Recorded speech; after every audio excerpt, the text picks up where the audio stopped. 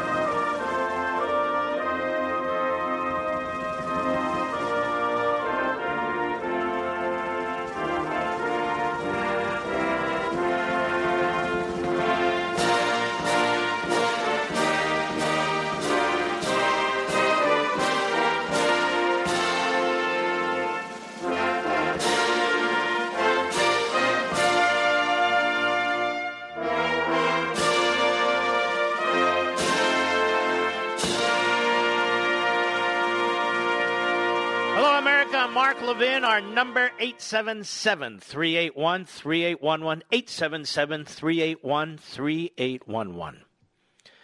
Well, the Politburo spoke today. It's no court.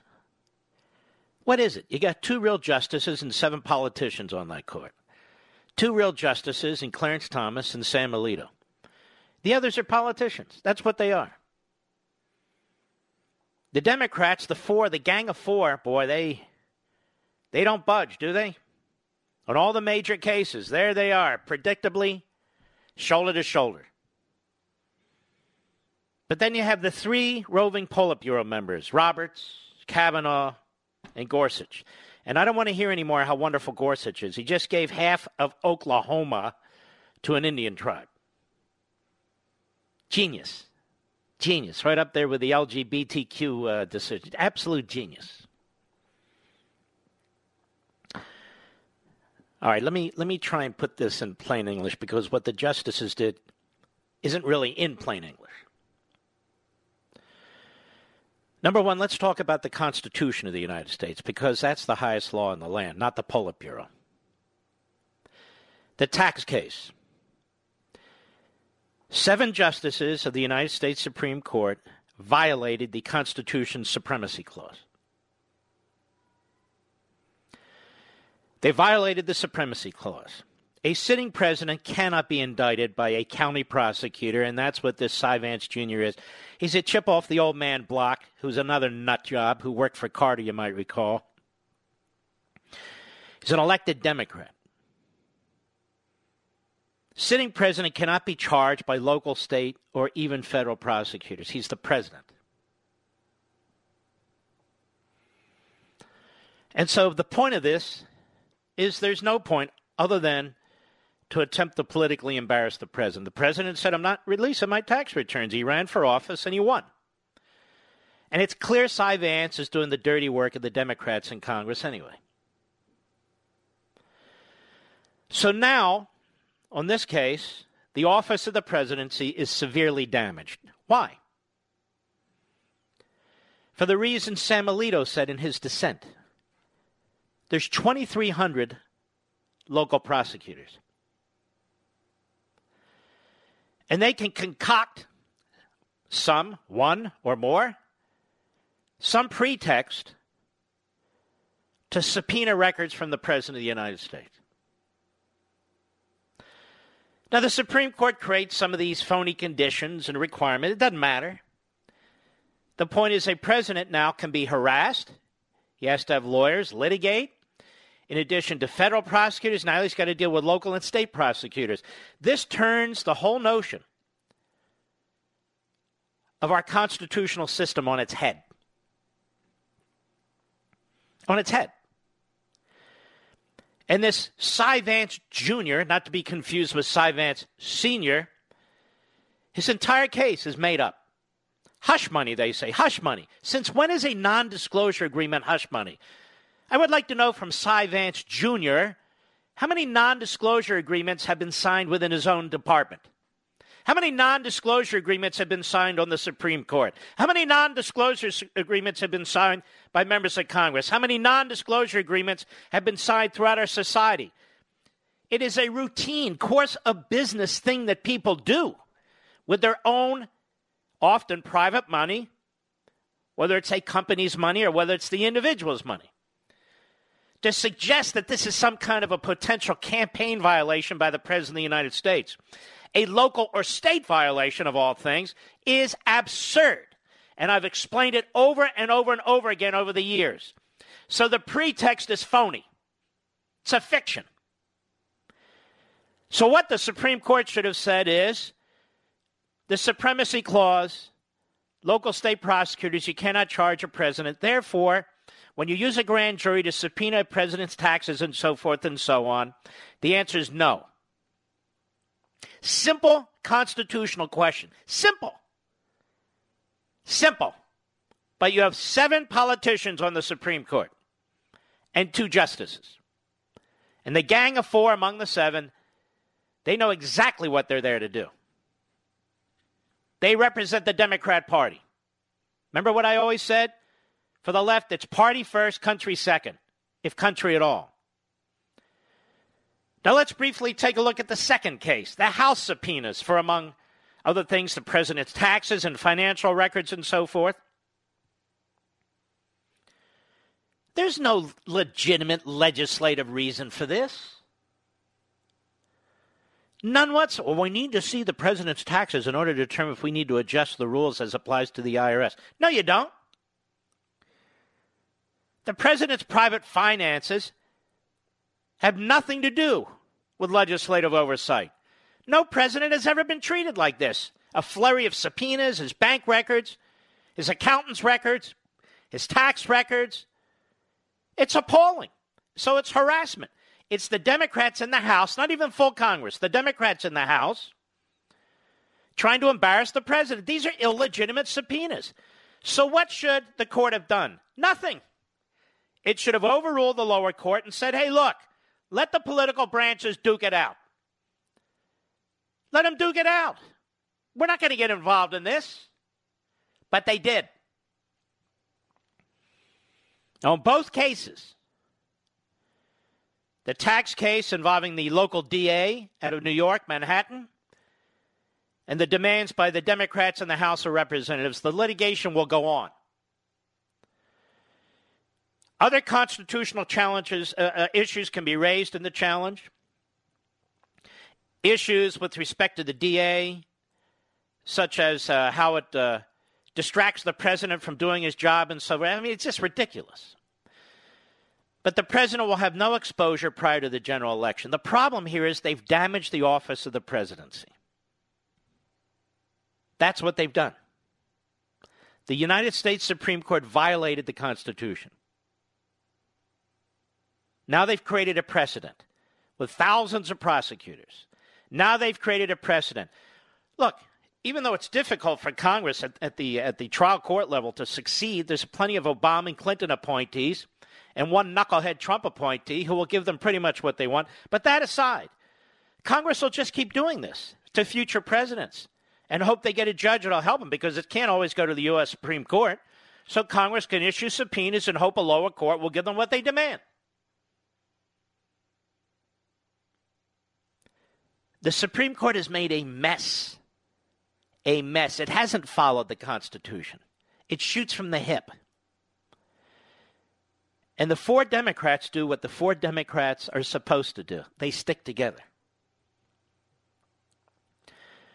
These opinions are not opinions based on the faithful application of the Constitution. These are political decisions. by a court that does not want to be attacked by the left, by the New York Times, by the Washington Post, by law professors. That's their constituency. Their constituency. Left-wing law professors, tenured, the New York Times and the Washington Post. That's their constituency. So it's a bad day for the Constitution. And in terms of the election, these issues will be pushed past the election as a result of the ongoing litigation, and the president's lawyers will do the right thing. And yet it'll keep an issue hot, the Thomas Friedman model that we talked about last night, now everybody started talking about, which is Joe Biden shouldn't debate unless Trump releases his tax returns and unless there is a fact check during the course of the debate. And we all know Thomas Friedman sets the rules. Joe Biden visited his birthplace, his home in Scranton, Pennsylvania today. He never goes to Pennsylvania. He doesn't give a crap about Pennsylvania. When he was a little tyke, may I say tyke? I think I will. When he was a little tyke, his family moved him to Delaware. Nobody knows what the hell for, but family moved to Delaware. He doesn't know anything about Pennsylvania, but he wants the people of Pennsylvania to think he's a Pennsylvanian. No, he's a Delawarean. That's the word. Delawarean.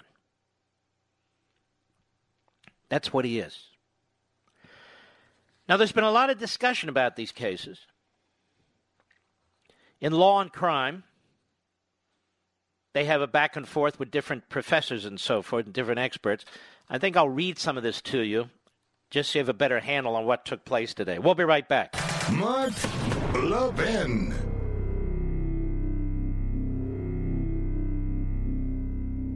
Hillsdale College serves 4 purposes: learning, character, faith, and freedom. Education and faith thrive in freedom, and freedom requires an educated people, a people of good character, to preserve it. Hillsdale has been providing the education needed to preserve free government for 175 years. It continues to provide that education today, not only to its 1,500 undergraduate and graduate students, but nationwide through its online courses, its support of classical K-12 charter schools, and its other outreach efforts on behalf of liberty. Hillsdale's Articles of Association, dating back to 1844, commit the college to preserving the blessings of civil and religious liberty through the provision of sound learning. This learning includes the Constitution. It includes the laws of nature and nature's God. Hillsdale's motto is pursuing truth and defending liberty since 1844. And it'll continue to fight to live up to that motto, come what may. Learn more. Go to levinforhillsdale.com, Levin for Hillsdale.com.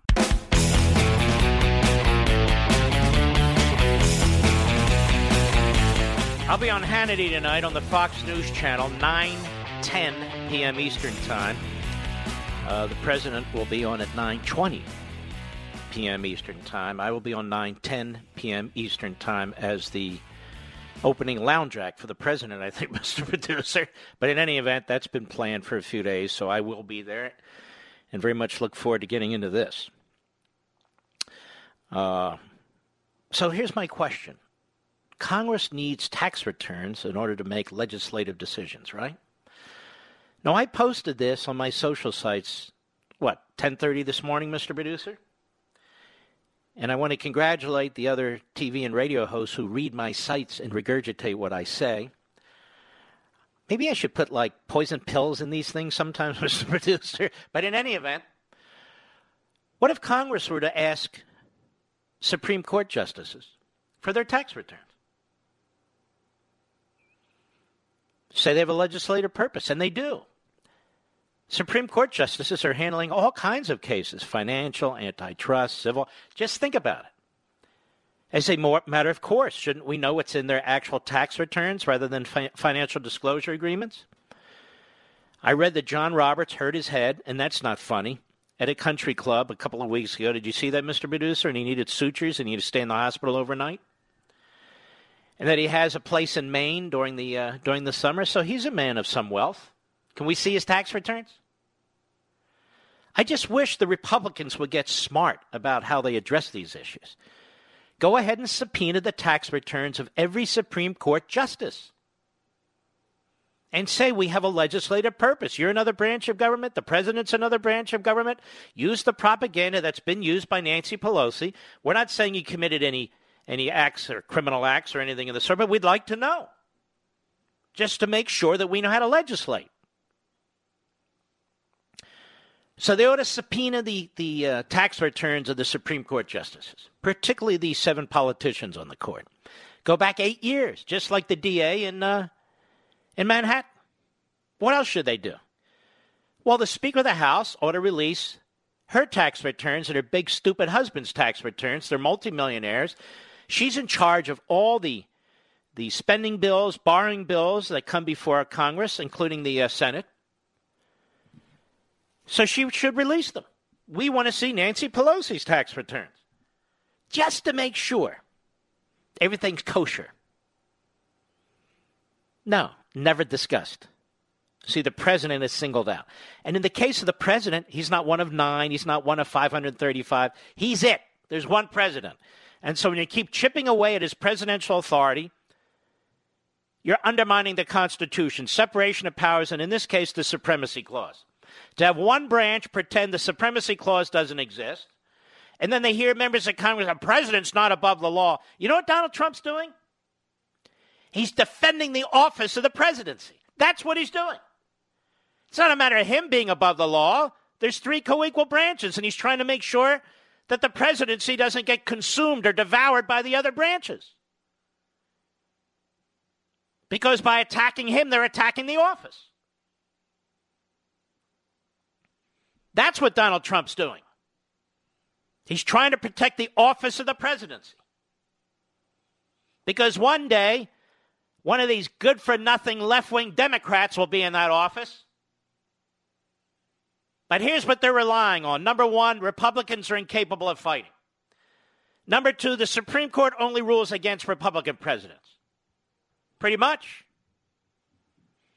They gave Obama Obamacare. They gave Obama his lawless activities when it came to immigration. Pretty much gave Obama whatever he wanted. Gave the left the Environmental Protection Agency and the use of carbon dioxide as a pollutant, which obviously it's not. You wearing your mask? What do you think you're inhaling? You're inhaling your own carbon dioxide. Breath out, back into your nose. Or some of you, if you're like Biden, sucking air into your mouth. The Alito dissent was really fantastic. He says, as for the potential use of subpoenas in the case of the Congress to harass, we need not exhibit a naivete from which ordinary citizens are free. As we have recognized, the president is an easily identifiable target. There are more than 2,300 local prosecutors and district attorneys in the country. Many local prosecutors are elected. Many have ambitions for higher elected office. If a sitting president is intensely unpopular in a particular district, and that is a common condition, targeting the president may be an alluring and effective electoral strategy. But it is a strategy that would undermine our constitutional structure. He's exactly right. Why is that so complicated? The subpoenaed issue here is unprecedented. Never before has a local prosecutor subpoenaed the records of a sitting president. And what does he need those records for? He's got this phony idea. He calls it hush money. These are non-disclosure agreements. Whether they're paid for by a third party or paid for by the president, whether they show up on the tax returns or don't show up on the tax returns, there's nothing criminal about it. Even if they try and attach it to some phony campaign contribution argument. It's a phony argument. Even the Southern District of New York had to drop it. I'll be right back.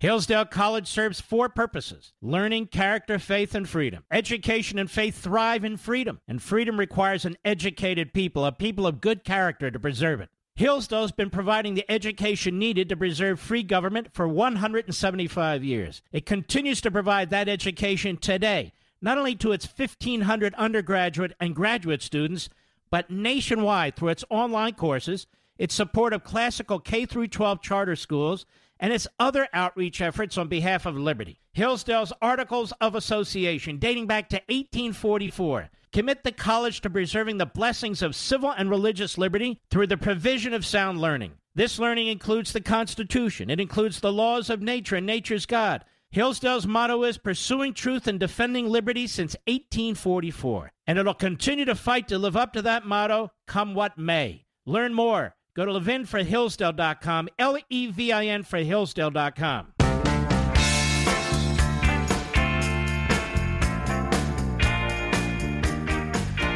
Mark Levin, the George S. Patton of Talk Radio. Call him at 877-381-3811. That's 877-381-3811. Now, Clarence Thomas, with this issue of Congress and their demands for the president's private financial records, he makes a great point, too. He says Congress never has authority to get the personal, private records of the president or any citizen, except if it's during an official impeachment process. And, of course, I would argue, and if it's relevant to a serious impeachment investigation, not just giving it a false cover. And so Alito and Thomas, really, they overlap in their dissents, but their point is, no, this isn't correct. But that's that case. So there's various opinions out there that may or may not interest you. I hope they do. Some have more weight than others as it comes to these decisions. And I just want you to understand, in my view, the Constitution was violated today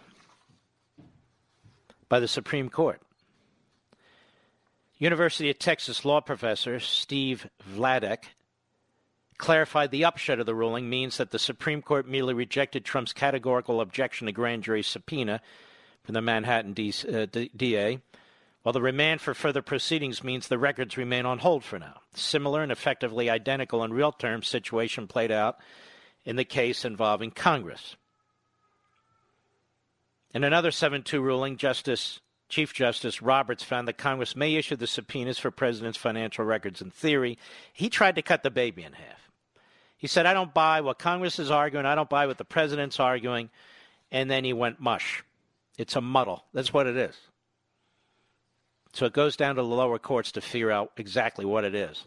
Take into consideration separation of powers, but also take into consideration the legitimate oversight responsibility of Congress. Oh, okay, thanks for the heads up. University of California Irvine law professor Rick Hansen offered a more hopeful view of the decision's ultimate reach according to Law and Crime. Let's see what they consider hopeful. Remands of both Supreme Court cases today means Trump documents very unlikely to be produced publicly before November's election, he said, but bad news for Trump down the line in terms of shielding his documents. Another genius. I guess he's tenured too. Slate legal writer, Slate is a left-wing kook site, Mark Joseph Stern argued that John Roberts has punted masterfully. Listen to this. The New York grand jury will see Trump's tax records, but the information will likely remain secret to the outside world. The House might get Trump's financial records eventually, but will remain mired in the lower courts for months. Nothing ever leaks out of a grand jury, does it, Mr. Producer? Nothing ever leaks out of a prosecutor's office. I am just telling you, this is a severe hit against the office of the presidency, and even more. You need to look at this from your perspective. What is to limit Congress from seeking access to any private citizen's tax returns or financial information? Now, you want the John Roberts test? Well, we don't have a separation of powers issue because you're not in the government. They just say it's a legislative interest. We're not looking to conduct a criminal investigation, but we need it to understand better. You see, here's the problem. The justices on the court, particularly the 7 politicians, actually are quite ignorant about American history. Very ignorant about American history. Much of the abuse of power that's taking place in our history has come out of Congress. Out of Congress.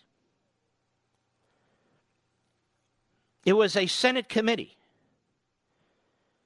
that subpoenaed all kinds of records from newspapers, from Western Union and so forth, and went through them all to determine who was being hostile to President Franklin Roosevelt, and then gave the information to Roosevelt to punish them with the IRS or the FBI. They talk about the McCarthy era. The McCarthy era, to me, looks like a walk in the park compared to what's going on now in the Pelosi era. That came out of Congress. There's many abuses that take place in Congress, in their so-called oversight and legislative function responsibility.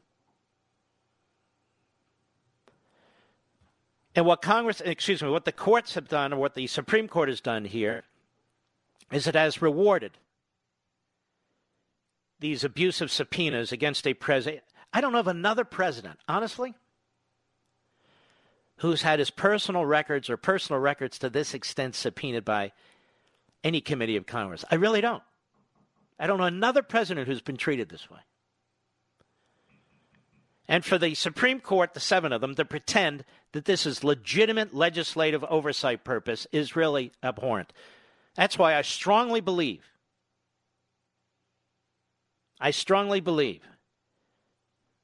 forget about the Senate, the Republicans are non-existent.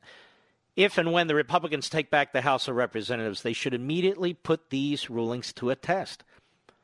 And they should subpoena the records, all financial records of Supreme Court justices, and say, hey, look, we have oversight over the judiciary in the sense that we give the judiciary the jurisdiction. There wouldn't be a circuit court or appellate court system but for Congress. There wouldn't be district courts but for Congress. And in order to determine, if we're doing this the right way and so forth and so on, in order to determine if we need legislative oversight, we need to change the Internal Revenue Code in a special way, depending on what judges and justices are doing.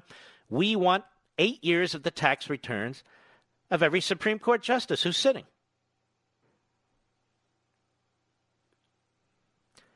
Now, what happens is then we're told, wow, in Trump's case, see that? Trump's not above the law. The president's not above the law. He's just like all the rest of us. This isn't a question of being above the law. Before, it's a question of the Constitution and the president defending his office. See, if the president doesn't defend the office, nobody defends the office. He's it. He is the office. And he's got to look down the road. These justices don't give a flying you-know-what because their branch is unaffected. They think it's unaffected. That's why they need to be drawn into this. Have a local DA subpoenaing the president's record under this preposterous pretext.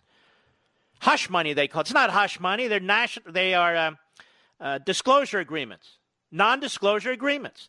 And I guarantee you there are non-disclosure agreements that have been signed in Cyrus Vance Jr.'s office in the Manhattan DA's office. I guarantee you, on personnel matters. I guarantee you they've been signed in the Southern District of New York's office.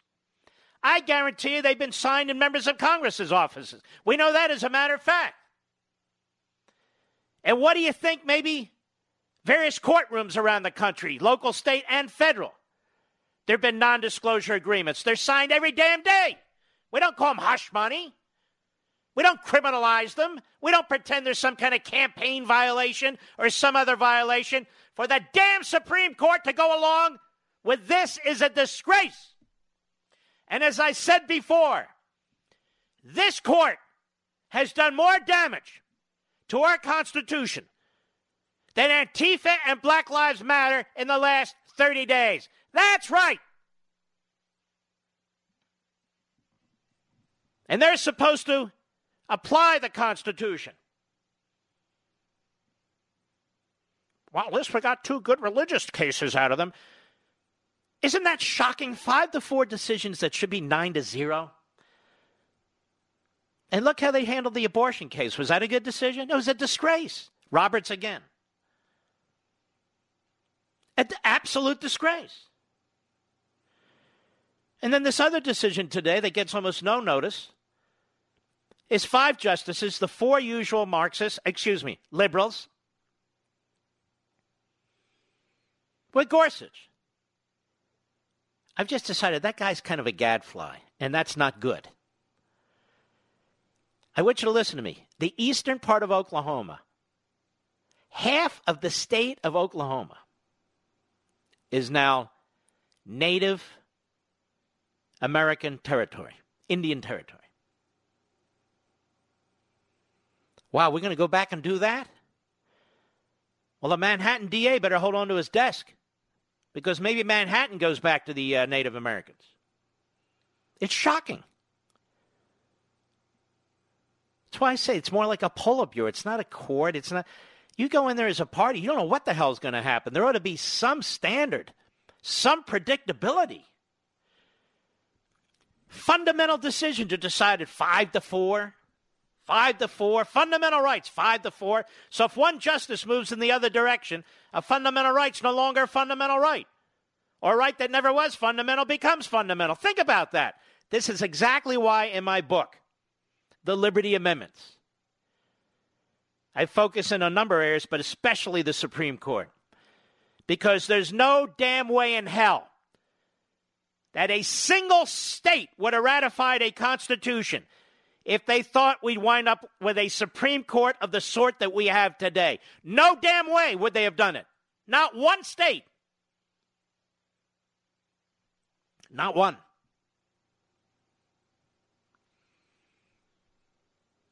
And that's the problem. And so in the Liberty Amendments, I said, we got to resolve this. Some people say, well, elect judges and justices. That's asinine. That doesn't get you anything other than judges who will do things to get votes. No. You want people to follow the law. The answer is term limits. That's number one. Yes, you'll lose some good judges and justices, but you'll get rid of the others. And the others are more dangerous. But even more importantly, what I propose in the Liberty Amendments is something different. That 3/5 of the state legislatures, if they vote within 24 months of a decision being issued, they can repeal a Supreme Court decision. Not rewrite it, not reverse it, repeal it. I don't go into a vote because I think that would be absurd. You don't want people to vote on your unalienable rights. They're unalienable for a reason, whether people vote for them or against them. Think about it. But it takes into consideration representative government. It creates a supermajority of the states to have a say, which are closest to the people, not all based in Washington, D.C.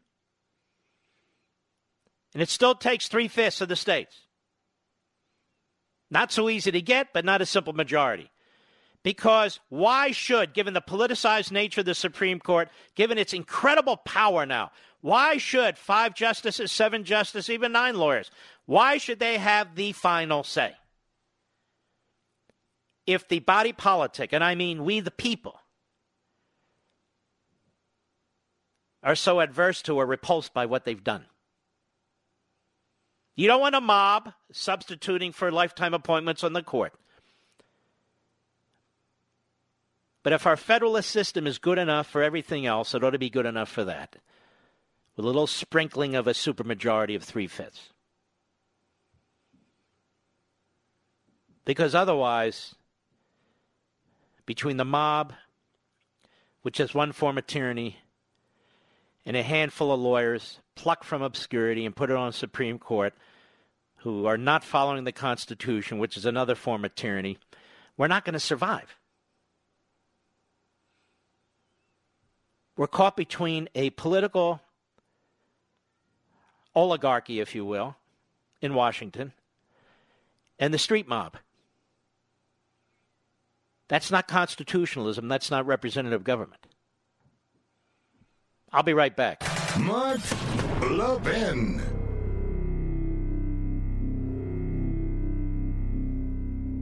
Hillsdale College serves 4 purposes: learning, character, faith, and freedom. Education and faith thrive in freedom, and freedom requires an educated people, a people of good character, to preserve it. Hillsdale's been providing the education needed to preserve free government for 175 years. It continues to provide that education today, not only to its 1,500 undergraduate and graduate students, but nationwide through its online courses, its support of classical K-12 charter schools, and its other outreach efforts on behalf of liberty. Hillsdale's Articles of Association, dating back to 1844, Commit the college to preserving the blessings of civil and religious liberty through the provision of sound learning. This learning includes the Constitution. It includes the laws of nature and nature's God. Hillsdale's motto is pursuing truth and defending liberty since 1844. And it'll continue to fight to live up to that motto, come what may. Learn more. Go to levinforhillsdale.com, Levin for Hillsdale.com.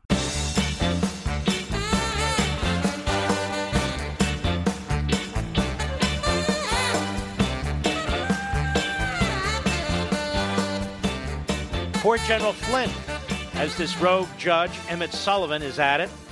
He sends his hack lawyer, Beth Wilkinson, back to the U.S. Circuit Court of Appeals for the District of Columbia, and she says, we want the whole court to hear our case. Not just this panel that voted 2-1, the whole court. Now, why did she say that? Because there are more liberal Democrats on the court. The court was packed by Obama and Reid. They added a couple more judges on that court than there are constitutionalists. But it is shocking how far this rogue so-called judge, Emmett Sullivan, has taken this. So they petitioned for rehearing to the full panel. That's what they're saying. The panel majority granted the extraordinary writ of mandamus to prevent the district court from receiving adversarial briefing and argument on a pending motion. The opinion is couched as a fact-bound ruling based on the record before the district court, the Sullivan petition said. It, in fact, marks a dramatic break from precedent that threatens the orderly administration of justice. So this is what the left typically does, judge or no judge. They use the law to kill the law. They use the process to kill the process. They use the Constitution to kill the Constitution. And you can see the arrogance and the narcissism and the egomaniacal nature of this judge. He is not used to being told no. He's not used to being challenged. And he wants to put Mr. Flynn, General Flynn, in prison. And he doesn't give a damn if the Department of Justice says no. He doesn't give a damn that a panel of the circuit court said cut it out. He's going higher. And for all I know, this nut job may go all the way to the Supreme Court one day. God knows what's going to happen there. Maybe Gorsuch will give him half of the District of Columbia just for the hell of it. You never know. And, of course, who will be able to challenge the genius? I want to remind you what justices are. Who are they? They're nobody different than you. They're not smarter than you. They went to law school. They're plucked from obscurity. They managed to get through a confirmation process. And they're on the Supreme Court. Do you think for a second the men who fought the Revolutionary War would hand all this power over to unelected justices? Of course not. Why would they do that? They fought for representative government. Representative government. There's not a single framer of the Constitution on the floor of the Constitutional Convention at the Pennsylvania Assembly Building, Independence Hall. Not one, according to Madison's notes and other notes, who stated that the Supreme Court would have the power and the reach that it has today. Not one. Not one. They can quote Justice Marshall all they want. Last time I checked, Justice Marshall was not a framer of the Constitution. He wasn't there in Philadelphia. I'll be right back. From the Westwood One Podcast Network. He's here. Now, broadcasting from the underground command post, deep in the bowels of a hidden bunker, somewhere under the brick and steel of a nondescript building, we've once again made contact with our leader, Mark Levin. Hello, America. Mark Levin here. Our number, 877-381-3811, 877-381-3811. Joe Biden. Is he the middle name, Mr. Producer? Nobody really knows. He's been around forever. Nobody knows. Well, it's time we continue. It's time we look at, and continue to do so, at Joseph Biden. I give them all the middle initial F for obvious reasons, Mr. Producer. His middle name is Robinette. Lunch Bucket Joe's middle name is Robinette. Scranton, Pennsylvania Joe's middle name is Robinette. Isn't that a girl's name, by the way? No, it's a family name here. Lunch Bucket Joe. For now on, it's Joe Robinette Biden. All the backbenchers you watch tomorrow. Joe Robinette Biden. Back in 1988, Tom Friedman, you buffoon, talk about liars. Back in 1988, when asked about his academic record, Joe Robinette Biden said the following. Cut one, go. I think I probably have a much higher IQ than you do, I suspect. I went to law school on a full academic scholarship, the only one in my class to have a full academic scholarship. In the first year in law school, I decided I didn't want to be in law school and ended up in the bottom two-thirds of my class, and then decided I wanted to stay, went back to law school, and in fact ended up in the top half of my class. I won the International Moot Court competition. I was the outstanding student in the political science department at the end of my year. I graduated with 3 degrees from undergraduate school and 165 credits, only need 123 credits. Now stop it. You know what's amazing about this? How he rattles this off, and every single thing he's saying is a blatant lie. So he said this over and over and over again. It's the one thing he's memorized. It's a blatant lie. He's a psycho. Now this is 1988, when he had cognitive ability. Go ahead. Delighted to sit down and compare my IQ to yours if you'd like, Frank. But what about Biden's plagiarism in law school and so forth? NBC News, way back in 1987, when they really didn't want him to be the nominee. Cut 2, go. While at Syracuse Law School, Biden was involved in a plagiarism incident. He quoted 5 pages of someone else's work without proper citation. He was given an F, but appealed to the faculty and allowed to repeat the course. He got a B. This comes in the middle of another controversy about plagiarism in Biden's campaign speeches. Today, he dismissed charges that he routinely adopts phrases from other politicians' speeches. Called it much ado about nothing. Essentially, Biden said, everyone does it.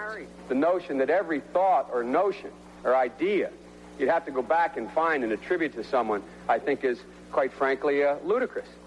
But to the political community in Washington, it all seems of a piece. Plagiarism at law school, plagiarism on the stump, for example. But this standard is not a measure of how we can evaluate the condition of our society.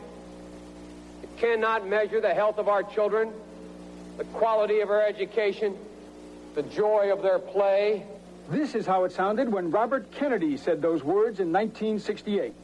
Yet the gross national product does not allow for the health of our children, the quality of their education, or the joy of their play. Biden gave Kennedy no credit. Yeah, he did the same with Neil Kinnock, back then the head of the Labor Party. He is a hugely defective and failed individual who's being propped up and promoted by the media and the Democrat Party. And let's just do some of the montage of the Biden's gaffes that we've had together for so long. And he tries to do his Kennedy, too, with great vigor. Doesn't he, Mr. Producer? All right. Cut 3, go. And it happens to be, as Barack says, a 3-letter word, jobs, J-O-B-S, jobs. I mean, you got the first sort of mainstream African American who is articulate and bright and clean and a nice-looking guy. I mean, that's a storybook, man. We hold these truths to be self-evident. All men and women created by you know the thing. You cannot go to a 7-Eleven or a Dunkin' Donuts unless you have a slight Indian accent.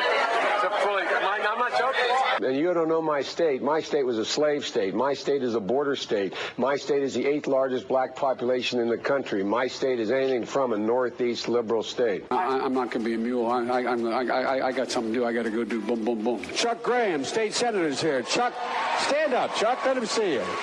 Oh, God love you. What am I talking about?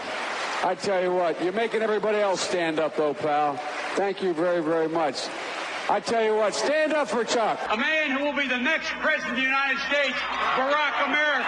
His mom lived in Long Island for 10 years or so. God rest her soul. And although your mom's still alive as your dad passed. God bless her soul. Because we cannot get reelected. We cannot win this reelection. Excuse me, we can only re-elect Donald Trump. At any rate, the fact is that I even forgot what the hell I was going to say. I want to be clear. I'm not going nuts. Oh, we got some. It goes on and on and on. On and on and on. PolitiFact, which is part of the Poynter Institute, is a left-wing site financed and promoted by a left-wing entity. And yet they do have some facts up here about Joe Biden, which is shocking. They do this so when they trash the President of the United States, they say this, we're really balanced, when they're unbalanced. Nonetheless, May 21, 2020, Joe Biden said, you weren't allowed to own a cannon during the Revolutionary War as an individual. False. May 22, 2020, Joe Biden said, the NAACP has endorsed me every time I've run. False. March 15, 2020, Joe Biden said, because the Federal Reserve recently cut interest rate to near zero, the Fed will be of little consequence now. They've already used what leverage they have. False. March 3, 2020, Biden. Video shows President Donald Trump saying COVID-19 is Democrats' new hoax. False. February 7, 2020, Sanders' Medicare for All plan would cost more than the entire federal budget that we spend now. False. September 12, 2019, Biden said in a debate, says the Obama administration didn't lock people up in cages. Absolutely did. False. September 3, 2019, referring to the Iraq War, he said, immediately the moment it started, I came out against the war at that moment. That's a flat-out lie. False. August 7, 2019. In Iowa, Biden says, Donald Trump asserted that immigrants would, quote, carve you up with a knife, unquote. False. May 1, 2019. In an interview, he says, I was always labeled as one of the most liberal members of the United States Congress. False. July 27, 2016, on MSLSD, says Donald Trump is going to go out and carpet bomb in the Middle East. False. April 29, 2016, at the Vatican. In the United States alone, we lose more than 3,000 people a day to cancer. False. May 8, 2012, Biden. When we took office, let me remind you, there was virtually no international pressure on Iran. False. April 1, 2012, Face the Nation. General Motors is the largest corporation in the world again. False. August 30, 2011, says U.S. Representative Paul Ryan's budget proposal eliminates Medicare in 10 years. False. January 17, 2010, as long as I have served, this is the first time every single solitary decision has required 60 senators. False. And it goes on. All these false statements. And there are many, many more. But it's actually worse than all this. The lies, the plagiarism, the mental incapacity. It's actually worse than this. He's now running as Bernie Sanders. And I want you to listen to me. This is very important. And I keep saying this. Joe Biden may be their candidate, but it's the Bernie Sanders agenda. Those are Bernie Sanders Bolsheviks who are rioting and mostly peacefully protesting. They're now Joe Biden's Bolsheviks. And over at Breitbart.com, Joel Pollack points out, they have this unity platform now. Biden and Sanders, I know it'll scare the hell out of all of you. And really, it's not a unity platform. It's the Sanders platform, and Biden has embraced it. You want to know what Biden stands for now? I'll have to wait till we come back because we have a hard break. I'll be right back. Mark Levin.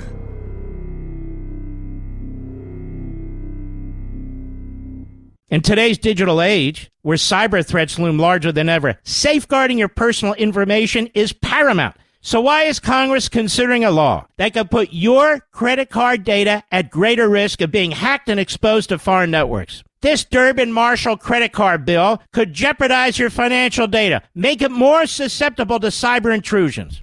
It's a controversial bill that proposes a shift in billions of dollars worth of consumer transactions to payment networks that lack the robust security measures consumers rely on. Who could possibly want that? Well, the answer? Woke corporate megastores seeking to inflate their multi-billion-dollar profit margins. The Durbin-Marshall credit card bill will undermine our safe and convenient payment systems and endanger your data security. It's time to take a stand. Visit electronicpaymentscoalition.org. Make your voice heard. Tell your senators to oppose the radical Durbin-Marshall credit card bill, paid for by the Electronic Payments Coalition.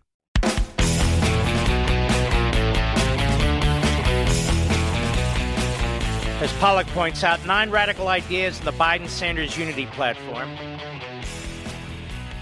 Number 1, rejoin the Paris Climate Agreement on day 1. Even many on the left agree the Paris Climate Agreement does little to slow climate change. It's a symbolic commitment by the rest of the world to reduce emissions. Well, most of the burden falls on the United States. Our economy has reduced emissions anyway on its own, thanks to the shift to natural gas and the advent of fracking technology, which the left hates and wants to phase out over time. And by the way, that's part of their deal, too, to get rid of fracking. Number 2, shift the entire fleet of 500,000 school buses to American-made zero-emission alternatives in 5 years. Number 3, end cash bail. Why? Number 4, stop the practice of arresting children for behavior that ought to be handled in the principal's office. What is the federal government doing with that? I just thought Andrew Cuomo said yesterday, Mr. Producer, that the president has no role in local schools. So if a president of the United States who's actually following the science, following the Pediatrician Association, looking at the data, saying little kids can go to school, and I'll send them to school, the big, burly public sector unions, the NEA and the AFT, we're not sending our teachers in there. No, why don't you go in there, Mr. President, instead? Still getting paid, still getting benefits. No, we enjoy doing this from our home now. Oh, yeah. Number 4, stop the practice of arresting children, they say, for behavior that ought to be handled in the principal's office. Is that a big practice, Mr. Producer? I'm not aware of this. Well, when we have these slaughters in these schools by like teenagers sometimes and so forth, I wonder if that'll fly. Number 5, we will repeal so-called right-to-work laws. Now, right-to-work laws are laws that are passed in states. The federal government's supposed to have no authority. This, I'm telling you better watch out for these people. They're nuts. They're going to federalize everything that they think they can control, and then they're going to delegate everything they don't think they can control to the nuts in their cities, these mayors.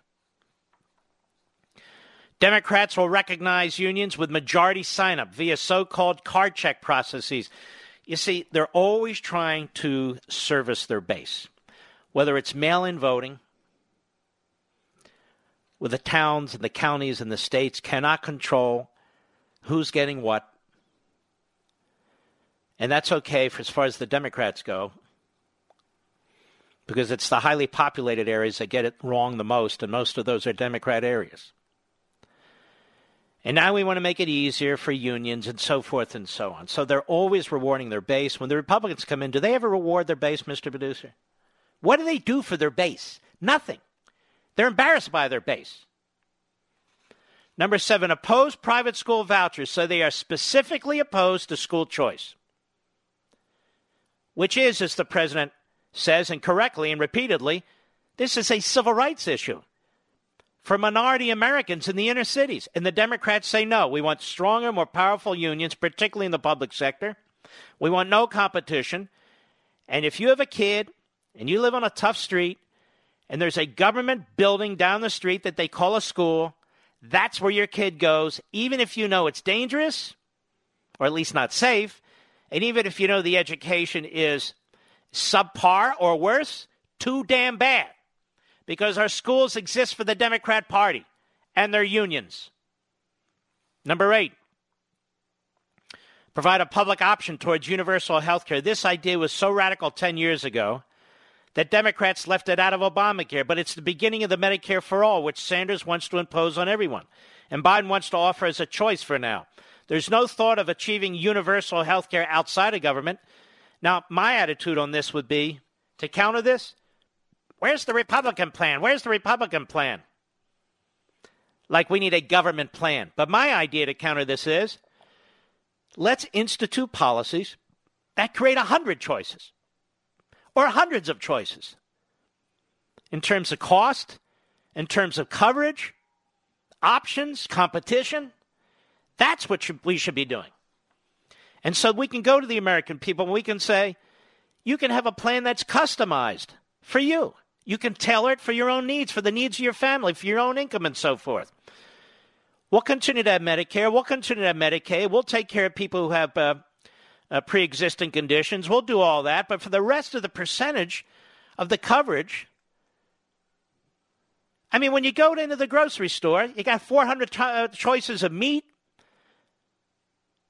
of cuts of chicken, of wine, of milk, of this, of that, except when it comes to healthcare. It's this kind or that kind. It's the East German kind or the North Korean kind. All right, number 9. End the border wall and provide a roadmap to citizenship for millions of undocumented workers. Ladies and gentlemen, they want to stop construction of any wall, so it's an open border. They want to give voting citizenship to the 11 million plus illegal aliens to once and for all end the Republican Party. Permanently change the American electorate. Ensure the Democrats are in power forever. And they go beyond that. They want open borders. Anybody, pretty much, who wants to come to the United States should be welcome. Should be welcome. And Bernie Sanders is very proud of this. This is what he said on MSLSD last night. Cut 6. Go. I was glad to work with the vice president in forming 6 separate task forces, which had some of the most knowledgeable people in the country coming together. No, they didn't. It's like AOC headed one of them for the economy. What does she know about economy? She knows vodka. She doesn't know the economy. Go ahead. Education and climate change and healthcare and the economy and criminal justice and immigration reform. And these folks, needless to say, people who represented the progressive movement had a different perspective on things than did Biden's people.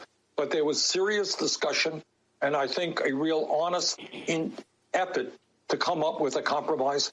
And I think the compromise that they came up with... Shut up, you Marxist idiot. Is your spittle and slobbering all over your chin?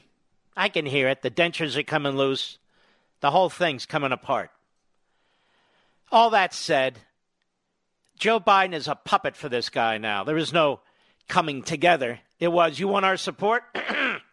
Then you embrace our ideology. And that's exactly what he's done. That's exactly why he won't release a list of potential Supreme Court candidates. Because they'd all be hard, left-wing, ACLU, other organizations, out of our law schools, the worst of the worst. I'll be right back.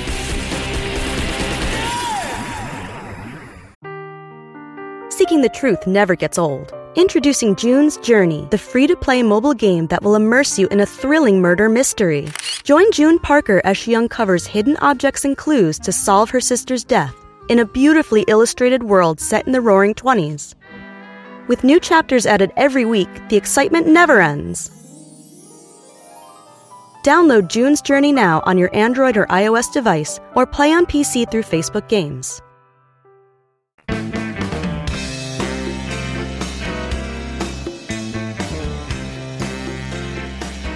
Listening to Denali, the Great One.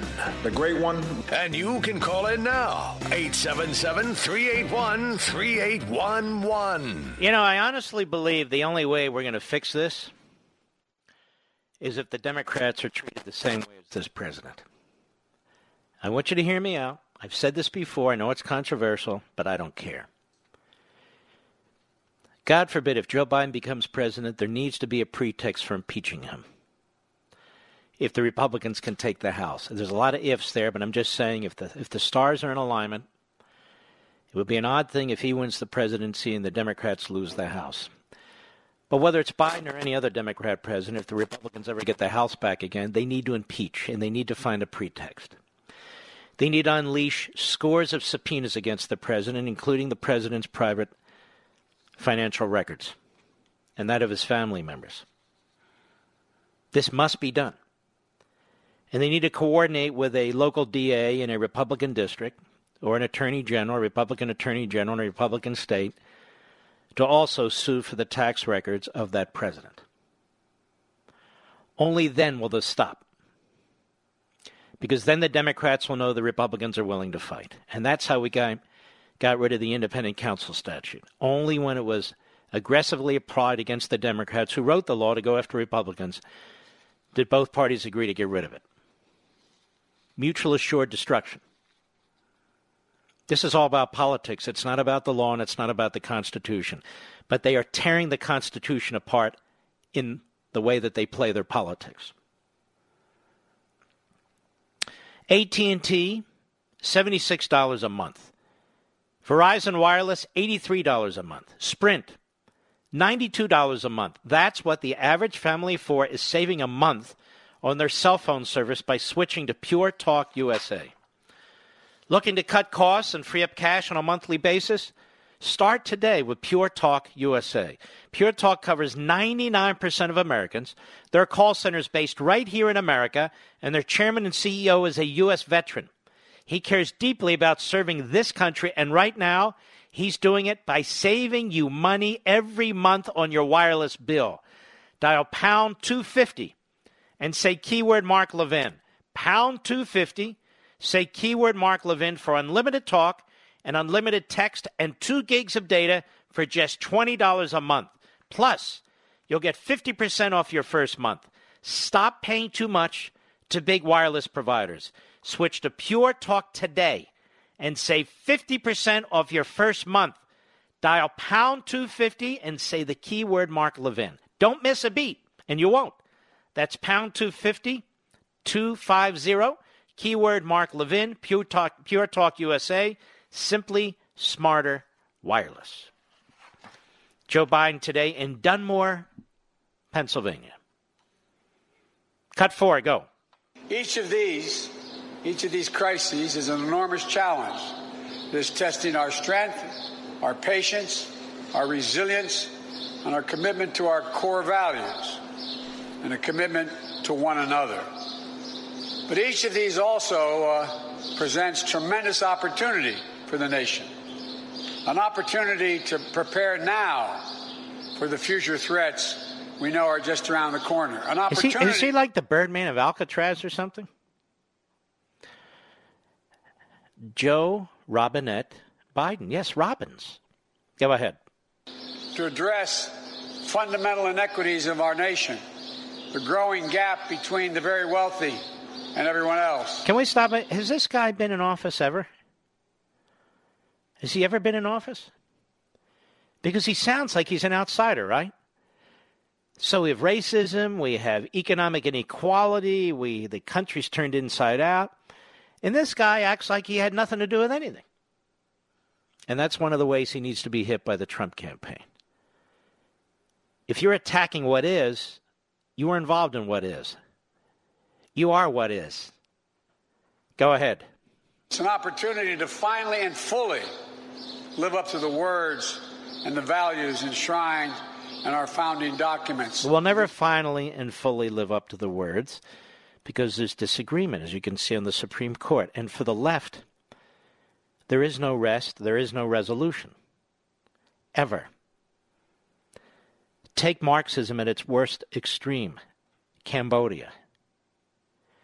They killed 25% of their own people because they couldn't perfect mankind and they couldn't perfect mankind's society. Look at Mao, killed 60 million of his own people. Same thing. And then look at the other thugs who practice this ideology of Marxism, trying to get rid of inequality and so forth and so on. These are the most horrific police states that mankind has ever seen. They're not much different than Hitler's Germany. They just use a different name. No, I'm not saying that about Biden. I'm making a point about the extreme and radical elements of Marxism. This doesn't create the perfect society. It creates a police state. Go ahead. That we're all created equal, but we're entitled to be treated equally the rest of our lives. Not just created equal. Again, this guy is a guy that's taken both sides of racial busing and has said the most horrific things against it. Again, I'm against busing too, for a lot of reasons, but there's no point in discussing it now because it doesn't really exist. It exists, but in a soft form, I suppose. But he sided with the segregationists in 1973. And to hear him stand up and talk like this, and he voted for Robert Byrd to be the majority leader and then for him to be the minority leader. And he praised Robert Byrd. The man is a bigot. He's been a bigot his whole life. Just as recently as a few months ago, if you're black and you don't vote for me, then you're not black. And who even thinks like that? Go ahead. Treated equally. We all know the stakes couldn't be higher. That's why it's no time for the divisive politics we're hearing more about today. Yeah, Trump is the divisive one, right? Not Antifa, not Black Lives Matter, not Pelosi, not Schumer. No. Not the New York Slimes and the Washington Compost or the clowns that line up on CNN and MSLSD. Trump is the divisive one. They've never given this man a day's rest to be president of the United States. Not one day's rest. Wow, you see that, Mr. Producer? Black Lives Matter painted in big yellow letters all across the street in front of Trump Tower. Despite the fact that this organization is violent, it's thoroughly anti-Semitic, it doesn't believe in the nuclear family, and on and on. The problem in New York, for my brothers and sisters in New York, is that your fellow citizens have elected the fifth column. They've elected the quote-unquote counter-revolution in the form of your mayor. So you don't have a mayor who's going to defend the city, defend the institutions, defend the people. You have a mayor who's going to use his position and his power to undo the civil society, to undermine the cops, to undermine the citizenry, because he's a counter-revolutionary. More Joe Biden and done more. And by the way, Joe Biden doesn't criticize a single Democrat mayor. Cut 5, go. Donald Trump may believe that pitting Americans against Americans will benefit him. Yes, but this is what you do. This is what your party does. This is what systemic racism is all about. Go ahead. I don't. We have a health crisis, an economic crisis, a racial justice crisis, a climate crisis. All right, so we have a health crisis, economic crisis, racial justice crisis, and a climate crisis. This moron's been in Washington, D.C. half a century. One step away from the presidency. And we still have these crises. Donald Trump's been in president for 3.5 years. He should not be able to get away with this. No way. Go ahead. We need to come together to solve these crises, to solve them as Americans. This is our moment to imagine and to build a new American economy for our families and for our communities. Well, build what new American economy? What the hell are you talking about, moron? Again, he was the vice president. He was the senior senator from what he calls a slave state, Delaware, for over 36 years.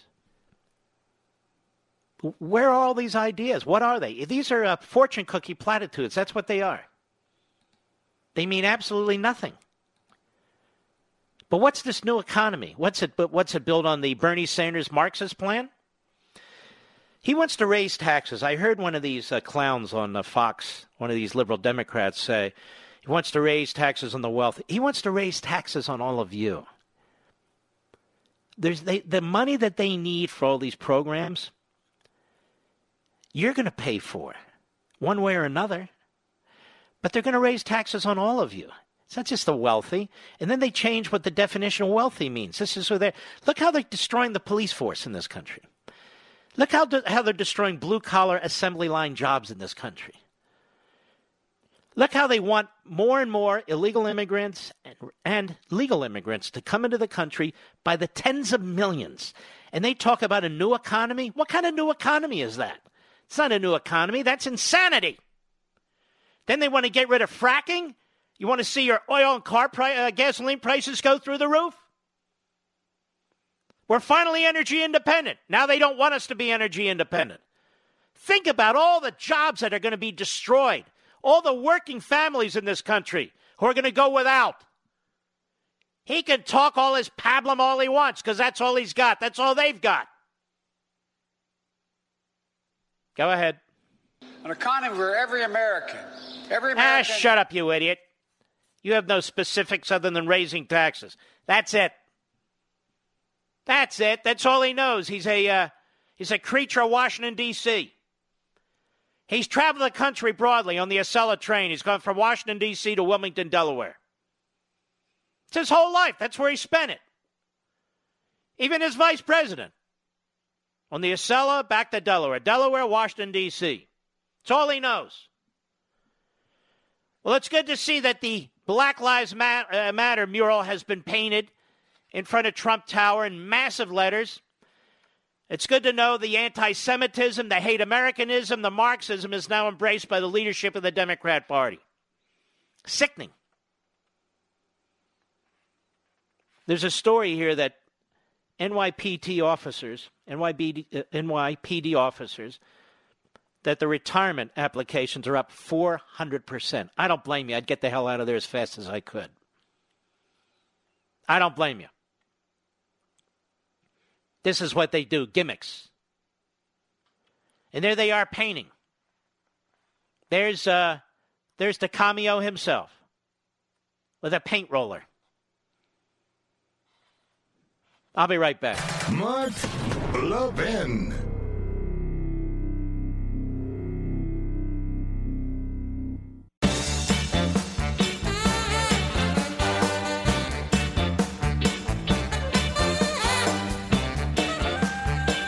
If you haven't tried Super Beets soft chews, let me tell you, you're missing out. They taste great, and they do your body a lot of good.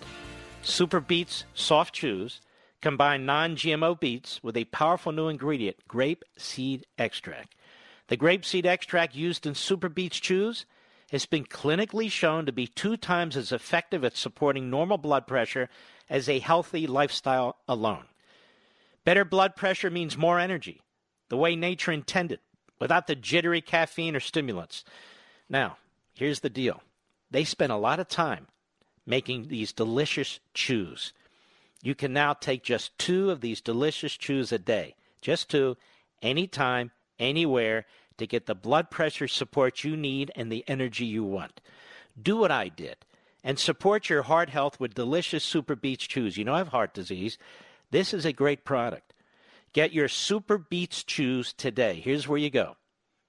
Levins, that's Levins with an S, Beets, Beets with an S.com. One word. Levinsbeets.com. Levinsbeets.com. When you buy 2 bags, they'll throw in the 3rd for free. But you need to act now, and I want to strongly encourage you to do that. That's Levinsbeets.com. Also, reminder, I will be on Hannity on the Fox News channel tonight early, around 9:10 p.m. Eastern Time, 9:10 p.m. Eastern Time. Mr. Producer, I'm not going to have time to get my hair done.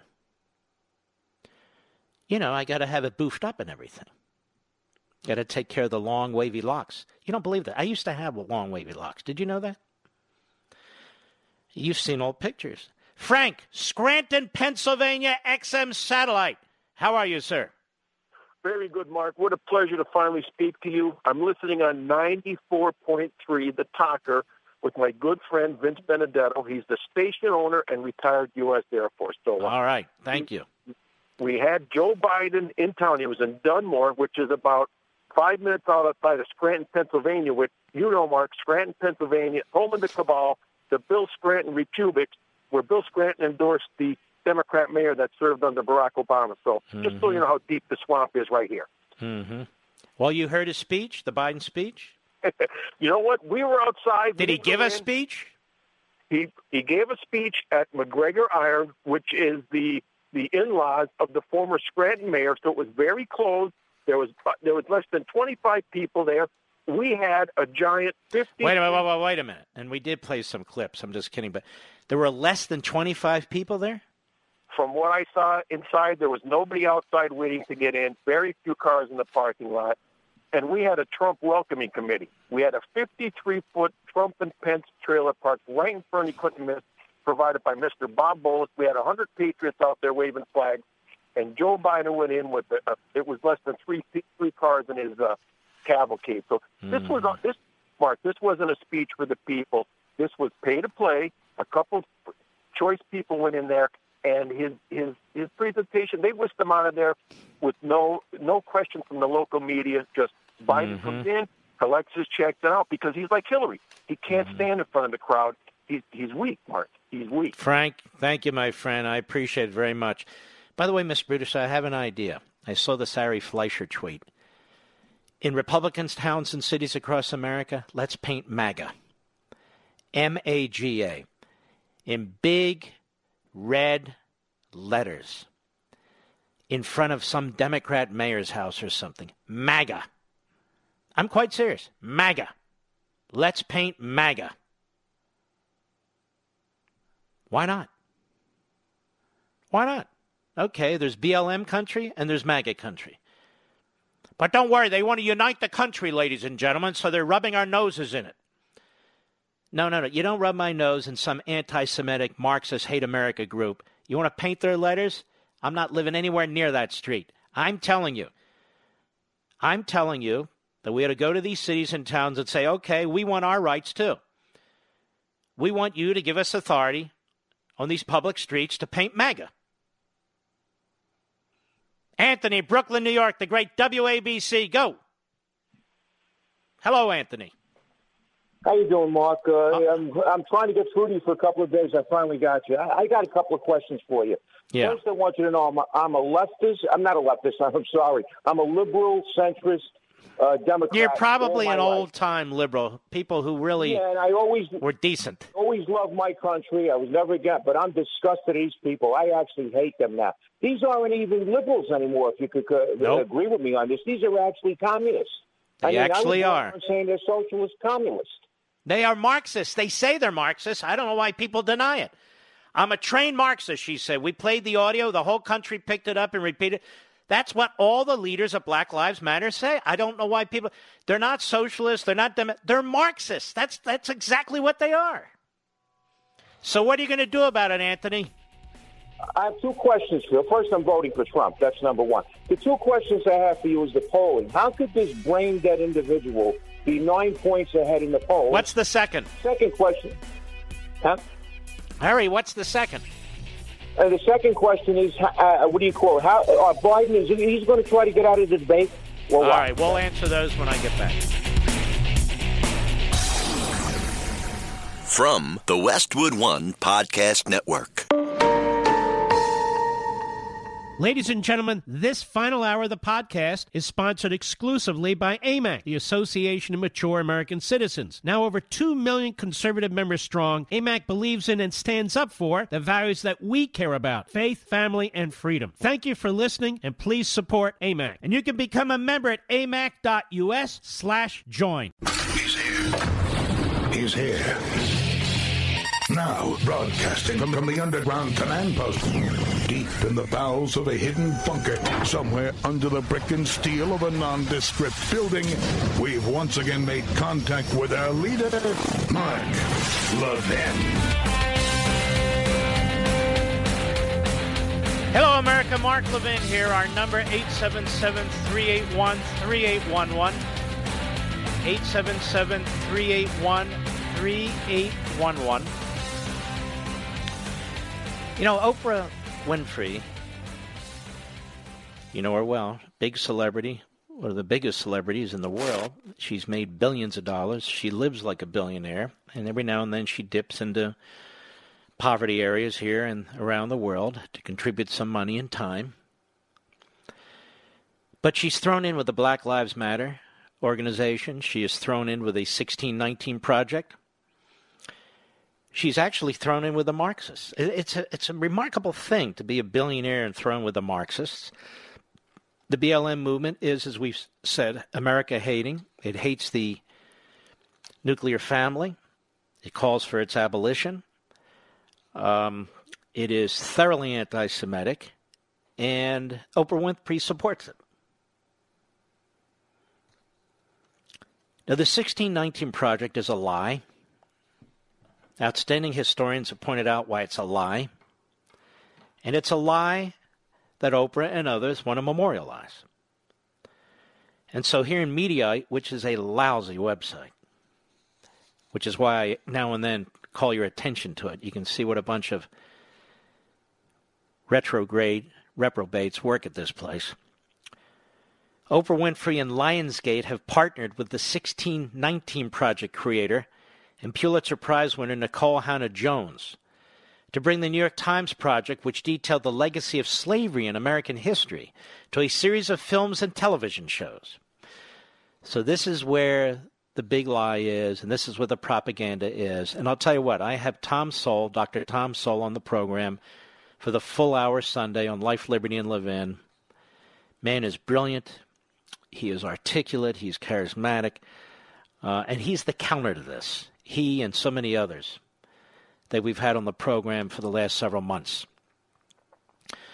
Pulitzer Prize-winning journalist Nicole Hannah-Jones, remember that? And the New York Times have chosen global content leader Lionsgate to be the home of a wide-ranging partisan partnership to develop Miss Hannah-Jones's landmark issue of the New York Times Magazine, the 1619 Project, and hit New York Times podcast 1619 into an expansive portfolio of feature films, television series, and other content for a global audience, the Times says. So you have the Holocaust-denying New York Times. You have Nicole Hannah-Jones, who in the past has said the most horrible things about this country and about white people. And then you have Oprah Winfrey, who has milked this country for everything it's worth. That's right, I said it. Financing this. The initial project was launched in August 2019. It was named after the year of the arrival of the first enslaved Africans in Virginia. The 1619 Project included entries from Black Right, goes on and on and on. Winfrey, Hannah-Jones, and Caitlin Roper, an editor of the 1619 Project and Time Magazine's head of scripted entertainment, will produce the content, while Hannah-Jones will also act as a creative leader and work to find black creative voices to adapt her series. It's amazing, with all this systemic racism, how this Hannah-Jones rises up, gets a Pulitzer Prize, to be the best historian this nation has ever seen. And her propaganda, and I'll say it, her lies, are now going to be spread far and wide, thanks to Oprah, the New York Times, Time Magazine, and all the rest of it. What a country. What a country. And they'll all get rich doing it. Lionsgate CEO John Feldheimer, I bet he did, pledged to use his platform to help form creative relationships that'll work to translate Hannah-Jones's original project to multiple platforms available to a global audience. We're going global with the race baiting. For many Americans, the 1619 Project was a great awakening and a true history that you probably never learned in school. No, I must say I didn't. For others, the project was a fresh analysis of the historical record by one of the world's leading media authorities. Now she's one of the world's leading media authorities. You never heard of her before, Nicole Hannah-Jones, but now you can't get enough of her. Incredible, isn't it? The President of the United States, when he wants to open our schools, is following the science. Shockingly, it's Anthony Fauci who's not following the science. It's, of course, the American Democrat Party media that are not following the science. It's the Democrats and Biden who are not following the science. The President of the United States is actually following the science. Really an insignificant statistical percentage. Every life matters. We know that. We're the ones who are pro-life, not the left. But it's an insignificant statistical figure when it comes to young people in this country and the mortality rate on the China virus. The only thing blocking the opening of these schools are the public sector teacher unions and their Democrat Party faithful. It is they now, listen up, it is they now who are standing in front of the schoolhouse doors. The white liberals, their media mouthpieces and propagandists, they're the ones now standing in front, and the unions, standing in front of the schoolhouse doors so little kids can't go to school with each other. I told you how the Democrat Party always catches up with its own history. And the attack on churches is dealt with by Jacob Sullum over at Reason.com. Churches and synagogues have been quite the target of the Democrat governors. Churches, which account for 0.02% of the COVID-19 cases, are a major source of infection, the New York Times says. Churches were eager to reopen, says the headline over a story in today's New York Times. Now they are a major source of coronavirus infection, says the New York Times. The not-so-subtle subtext, reopening churches was reckless, because they're more likely than other venues to be the sites of super-spreading events, regardless of the precautions they take. But the evidence presented by the Times doesn't support that thesis. It never does. Quote, more than 650 coronavirus cases have been linked to nearly 40 churches and religious events across the United States since the beginning of the pandemic, the Times says, with many of them erupting over the last month as Americans resume their pre-pandemic activities. Now, the number of confirmed infections in the United States is now 3.1 million, meaning the church-related cases identified by the Times account for 0.02% of the total. On the face of it, that doesn't seem like a major source of coronavirus infections. And there is something like 385,000 churches in America, so the ones tied to the virus infections represent only 0.01% of Christian organizations. Also note that the Times is talking about church-related infections, quote, since the beginning of the pandemic, unquote, so its tally of 650 does not even tell us what has happened since services resumed after lockdowns were lifted, which is ostensibly the story's focus. The article says many of those infections happened during the last month, but it never says how many.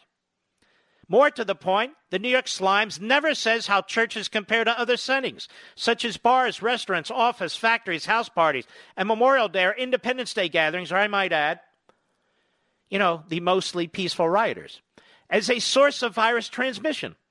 Even if half of the infections tallied by the Times happened recently, that would still mean other sources account for around 99.8% of newly confirmed cases since mid-May, when testing should have begun detecting post-lockdown infections. ProPublica, which is hardcore left-wing, ProPublica reports that more than 24,000 coronavirus cases have been tied to meatpacking plants. As of June 30, the Marshall Project says at least 52,649 people in prison have tested positive for COVID-19. Yet the New York Times thinks 650 cases makes, quote, churches and religious events, unquote, a, quote, major source of infection, unquote. When will the American people learn that the New York Times is one of the most reprehensible corporations this country has ever birthed? Ever. Its support for Stalin, and in effect its silent support for the Holocaust because it didn't want to tell the American people what was going on. That should be enough. Right there. Did you know there's a statue of Stalin in this country, Mr. Producer? Our buddy Paul Kengor, Professor Kengor at the American Spectator, spectator.org, as leftists target monuments to everyone from Christopher Columbus to George Washington, Francis Scott Key, Abraham Lincoln, Teddy Roosevelt, and even all of Mount Rushmore. I was reminded of a memorial not on their radar. No, I'm not talking about the 16-foot bronze statue of Lenin in Seattle, but that's there. nor the memorials to the revered racist eugenicist Margaret Sanger. I'm thinking of the bust of Joseph Stalin that emerged in Bedford, Virginia in 2010. Remember that one? It remains on my mind, he says, albeit not on the minds of progressives. First, a history lesson. Stalin's chiseled mug sat at no less than the National D-Day Memorial in Bedford, where he's acknowledged as the General Secretary of the Central Committee of the Communist Party in the Soviet Union. Stalin there joined FDR, Harry Truman, and Winston Churchill, who ironically finds himself in the ideological crosshairs of today's left and the subject of vandalization. And yet the ideological monsters haven't had a murderous communist tyrant like Joe Stalin on their target list. Why is that? The acknowledgement to Stalin at the D-Day Memorial was no secret. It's been up there for 10 years. Addressed to the D-Day Memorial Foundation and President Barack Obama's Secretary of the Interior, there was a petition that demanded that the true history of World War II must be protected from distortion and misinformation. Among that misinformation, quote, neither Joseph Stalin nor Soviet forces played any part in the D-Day landing at Normandy, unquote. Indeed, they did not. Even then, the Stalin bust represented a far greater distortion of historical reality. Consider this. Stalin was morally complicit in the violent deaths of all those boys, non-Russian, who stormed the beaches of Normandy on June 6, 1944. 5 years earlier, during the dark of the night, August 23 to 24, 1939, Stalin's Soviet and Hitler's Germany signed a secret pact leading to their joint invasions of Poland, first by the Germans on September 1, then by the Soviets on September 17. Stalin helped Hitler start World War II. The liberation of France by U.S. and British forces on D-Day was necessitated in part because Stalin had helped Hitler start the war. Apparently, those responsible for Stalin's D-Day sculpture are casualties of Americans' educational system. The point is this. We know all about Stalin. His memorial, all during the looting and desecration and vandalism and burning and the pulling down of statues, still stands, Mr. Producer. It still stands. And you notice today how Bernie Sanders was praising Franklin Roosevelt. You know, this is the greatest proposal, this proposal that Biden has agreed to on these various policies since Franklin Roosevelt. I've been saying repeatedly that the rioters and the looters, and the mostly peaceful rioters and looters, are Bernie Sanders supporters who've now moved over to Biden because of Bernie Sanders' say-so. I've been saying that over and over again. That's why the Franklin Delano Roosevelt, the FDR Memorial that sits between the Jefferson Memorial and the Washington Memorial in Washington, D.C. was never touched, was never threatened. Never. He's the one who rounded up 120,000 Japanese Americans. He's the one who wouldn't allow Jewish refugees into the country, many of whom were returned to death camps and died. And yet he's praised. Why? Why do you think? He's the closest thing to a Marxist we ever had. Why do you think he's celebrated by tenured Marxists and leftist professors? Why do you think the historians in our universities vote constantly that he's the number one greatest president in the country's history? FDR. Because he did more to violate the Constitution, to undermine capitalism, and to fundamentally transform this country than any other president. I'll be right back. Mark Levin.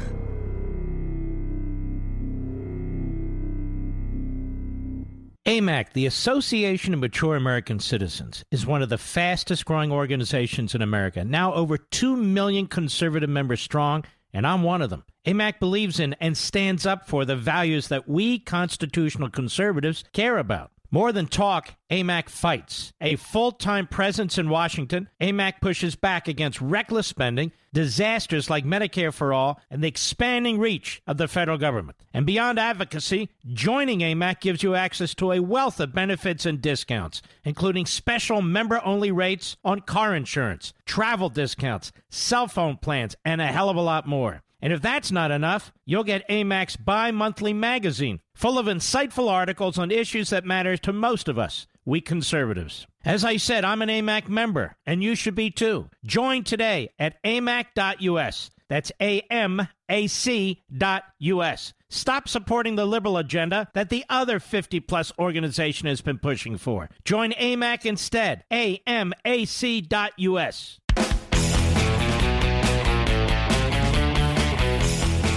This is a very interesting question, and it deserves a direct answer. Hannah, Cleveland, Ohio. I don't know how you're listening to us. How can you hear us in Cleveland, Hannah? I hear you on WJR 760, but I think there's a big delay. Yeah, I think so, too. You should try our other avenues of listening, like the Mark Levin app and so forth. You'll hear us live. Go right ahead. All right. Can you tell me, oh great one, if this mask mandate stuff is constitutional?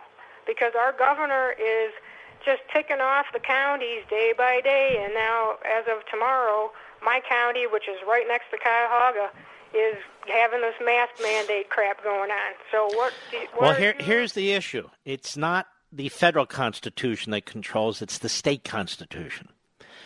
And I don't know what the state constitution says in Ohio. I'm not up on all 50 states, to be perfectly honest with you. And the problem is you have courts. But that said, when you look at the federal constitution, if people were relying on that, I'd say absolutely not.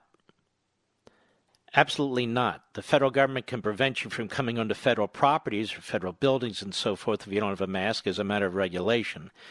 But it can't compel you to wear a mask in all places. Private enterprise can. Office buildings, an employer, a restaurant say you're not allowed in here. That's perfectly fine too. But if a governor says you have to wear a mask, or a county commissioner, you have to wear a mask at all times when you're outside, I mean, I would have to know what the state constitution says. But that said, you know, they've gone from 3 months ago telling us, or 4 months ago, masks don't help you, to now you have to wear a mask all the time. And this is Anthony Fauci. I mean, if I were to keep a chart of how wrong this man has been and the damage he's done to this country, it would be shocking. It would be appalling. But that's the best I can do, Hannah. I don't know what the Ohio Constitution requires or not. Well, but that's where you need to look. Right. And they're probably doing just enough to stay within close. Now, or you have courts like the United States Supreme Court that just don't give a crap what the Constitution says. They play with provisions, they play with words, they're result-oriented, and they'll get to where they want to go. Well, can I mention one last thing? Well, when we run out of time, I'm going to have to cut you off, but go ahead. I gotcha. That's connected. There's a sheriff down in Butler County, which is Cincinnati area, and if you get a chance, check out the link for his. All right, we're gonna go for now. I'm afraid I don't have time to check out a link for a sheriff. I just wish I did, but I don't. We'll be right back.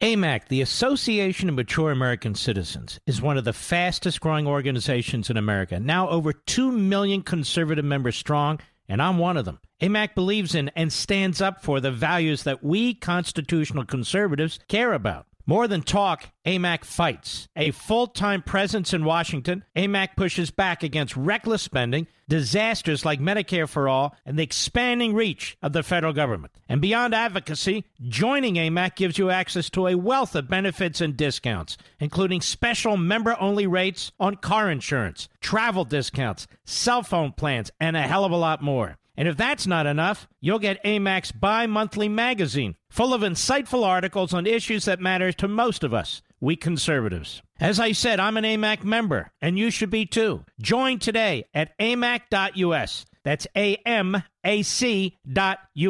Stop supporting the liberal agenda that the other 50-plus organization has been pushing for. Join AMAC instead. AMAC.us.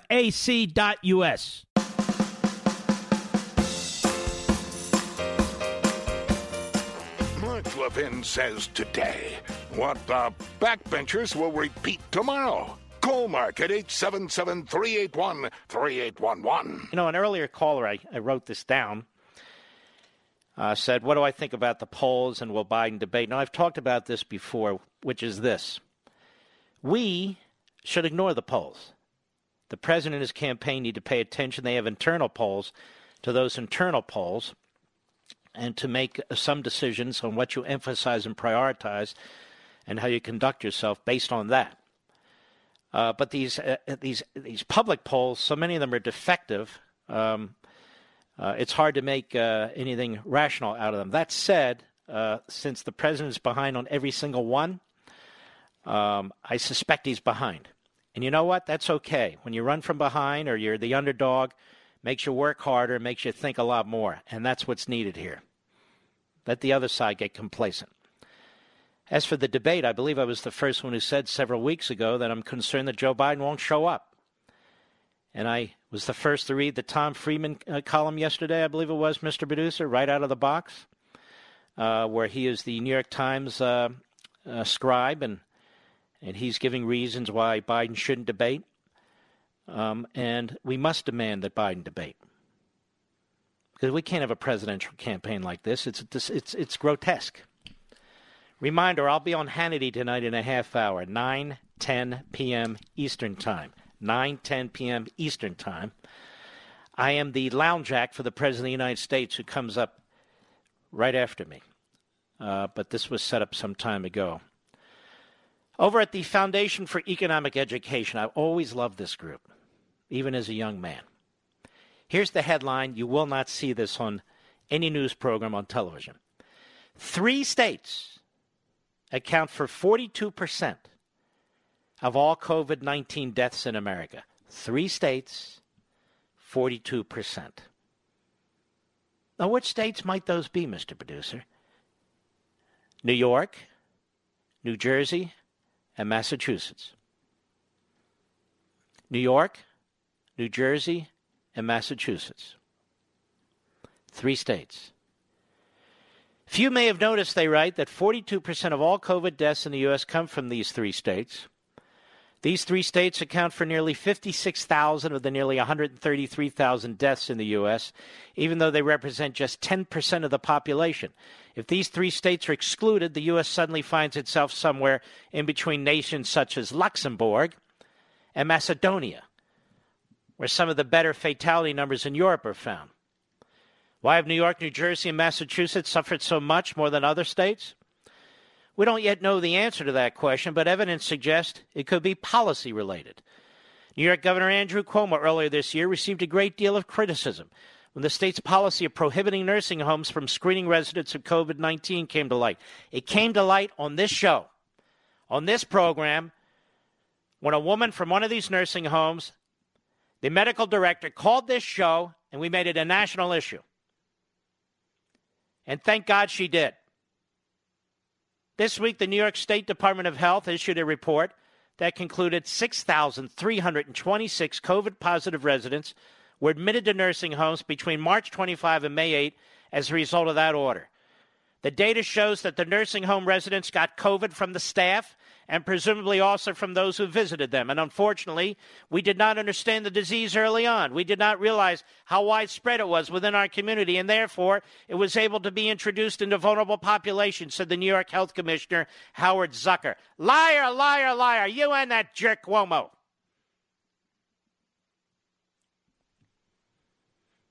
But the report also claimed that most patients admitted to nursing homes from hospitals were no longer contagious when admitted, and therefore were not a source of infection. And nursing home quality was not a factor in nursing home fatalities. Lies. They just keep lying. An examination of fatalities in our neighboring states, they said, despite having populations much smaller than New York's, illustrates fatalities at these facilities were not a New York-specific phenomenon. Connecticut reports, and they go on. But it's worth noting that both New Jersey and Massachusetts had similar policies in place, according to the AARP and other news stories.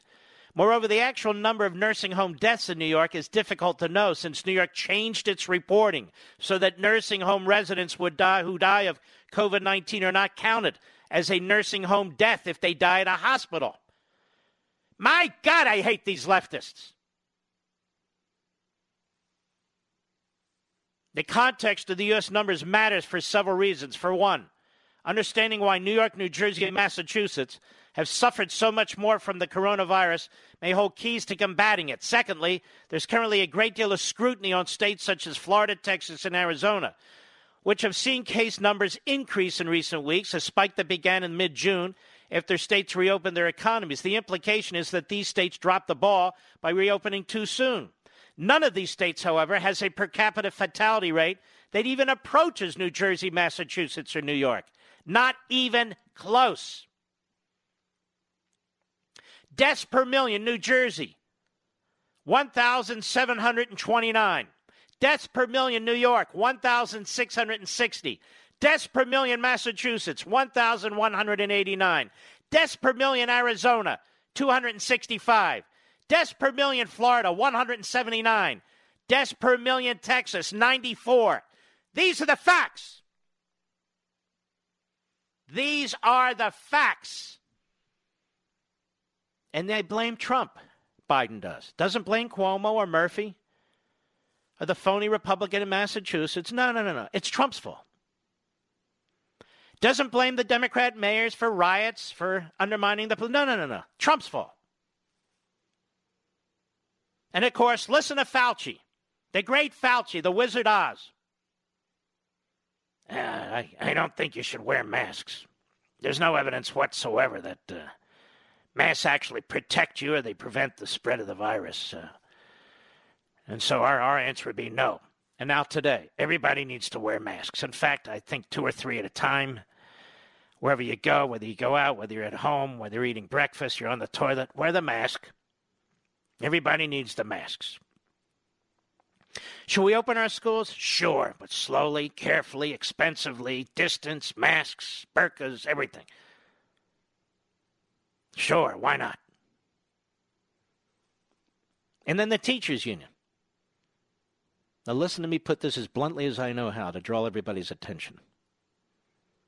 Today, it is the teachers' union, that is the George Wallace and the Orville Faubus of our society, standing in the doorways, making it impossible for children to go to school.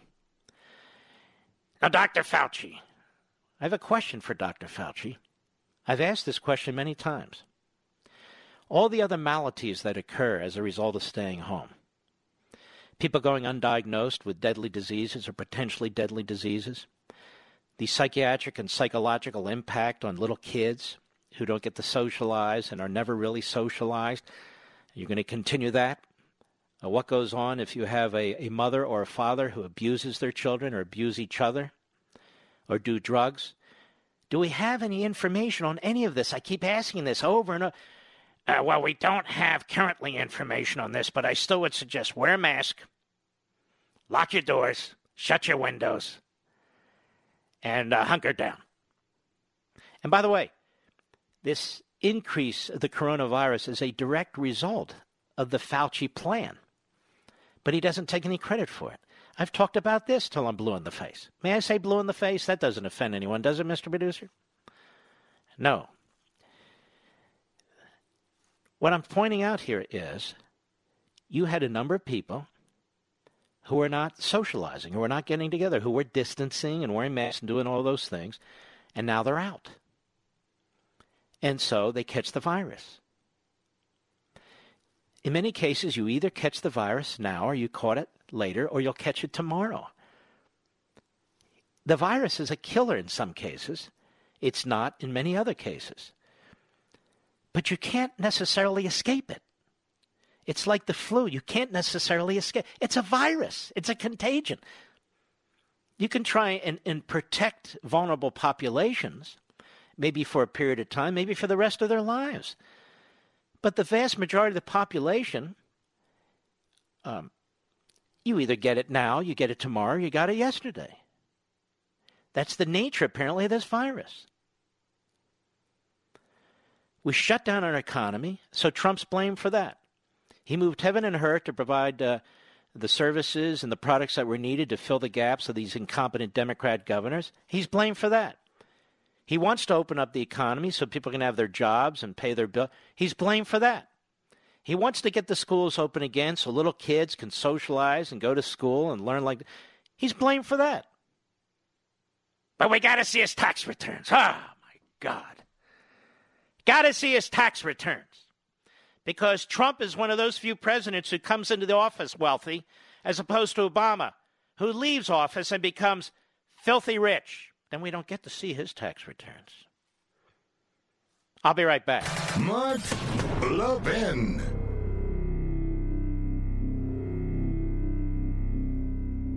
AMAC, the Association of Mature American Citizens, is one of the fastest growing organizations in America. Now over 2 million conservative members strong, and I'm one of them. AMAC believes in and stands up for the values that we constitutional conservatives care about. More than talk, AMAC fights. A full-time presence in Washington, AMAC pushes back against reckless spending, disasters like Medicare for All, and the expanding reach of the federal government. And beyond advocacy, joining AMAC gives you access to a wealth of benefits and discounts, including special member-only rates on car insurance, travel discounts, cell phone plans, and a hell of a lot more. And if that's not enough, you'll get AMAC's bi-monthly magazine, full of insightful articles on issues that matter to most of us, we conservatives. As I said, I'm an AMAC member, and you should be too. Join today at amac.us. That's AMAC.us. Stop supporting the liberal agenda that the other 50-plus organizations